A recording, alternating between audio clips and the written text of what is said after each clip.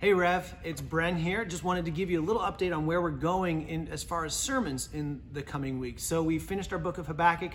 I pray that God used that immensely in your life.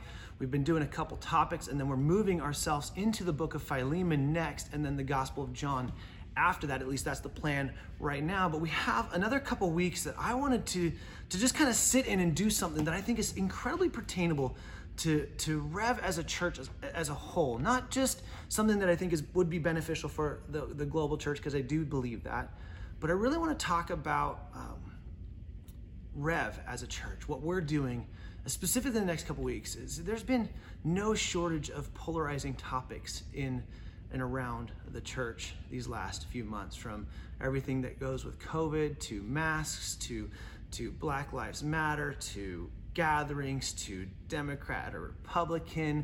Like, there's just been seemingly no shortage of reasons for us to be polarized and or divided or fighting or quarreling amongst ourselves. Now, I want to be really clear.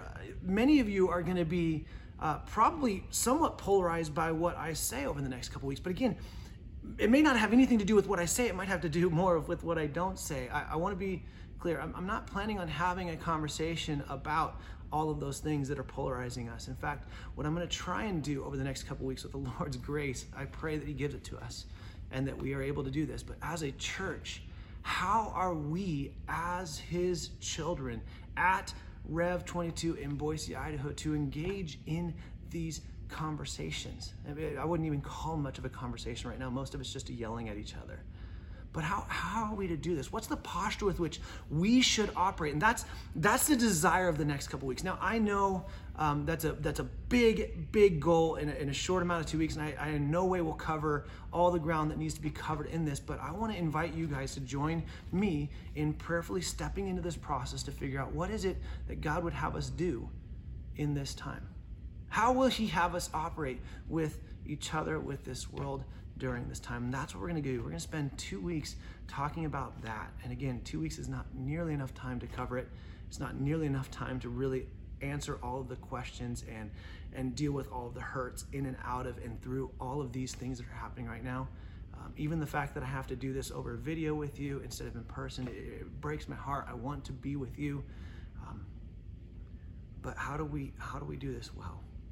How do you and I navigate this? And so going into Sunday, today is Thursday, going into Sunday, I want to encourage you to ask these 3 questions of yourself. I want you just to ask these. You can ask them of your family, you can ask them of your friends, your gospel communities before Sunday, but I want you to ask these questions and then really pray through your response, kind of in preparation as we dig into the next couple weeks of teaching out of God's word. The first question I want to ask you guys is, what is influencing your ideologies?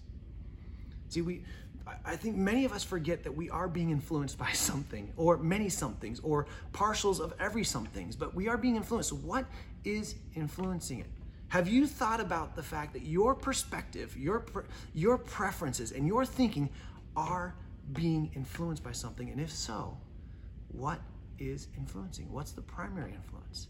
When I say ideologies, I'm thinking of the definition that we get out of Merriam-Webster's, which is a manner or the content of thinking characteristic of an individual group or culture. So the manner or the characteristic of thinking that you have based on yourself as an individual, as a part of the groups that you align yourselves or kind of compare yourselves to or be a part of, what is influencing your ideologies? That's the first question I want you to ask. And I really want you to genuinely ask that. Like, what is influencing? What ways are you being influenced? What things, not just negative, but positive as well? What is influencing your ideologies? The second thing I want you to ask is, what do you do with people you disagree with inside the church?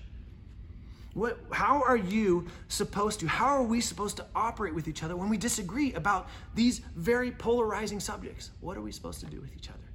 What's your belief on that? What do you view that your operating option is? And if you haven't thought about that, think about it from the perspective of how have you been operating with people inside the church that you disagree with, whether politically or in these ideologies as a whole, in any of these subjects that are polarizing.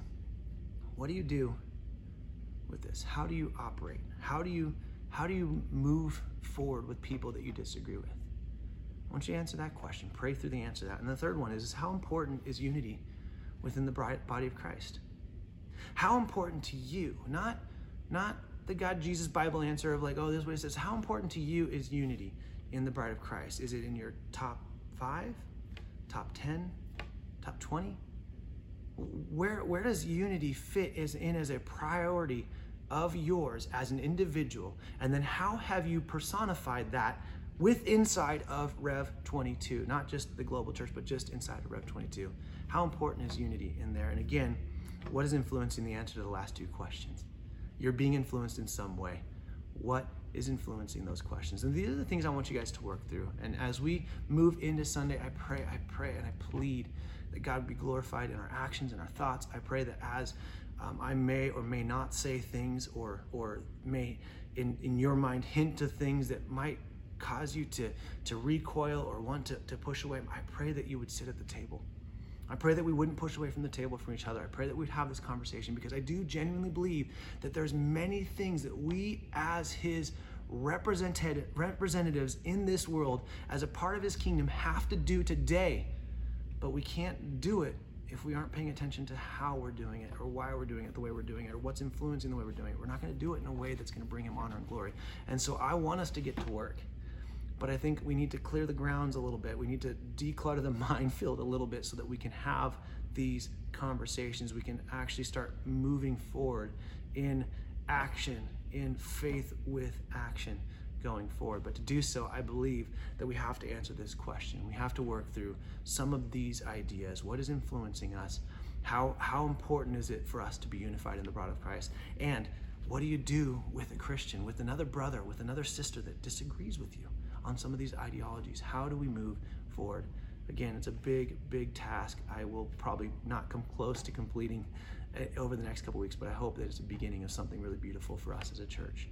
We'll see you guys Sunday. I love you. I'm praying for you. Please don't hesitate to reach out to us at any moment, because we genuinely enjoy praying for you. We genuinely enjoy walking with you. And I know there's much need for community, for guidance, for care, and for prayer during this time. And we would love to do that with you. So please don't hesitate to reach out. All right. Talk to you guys soon.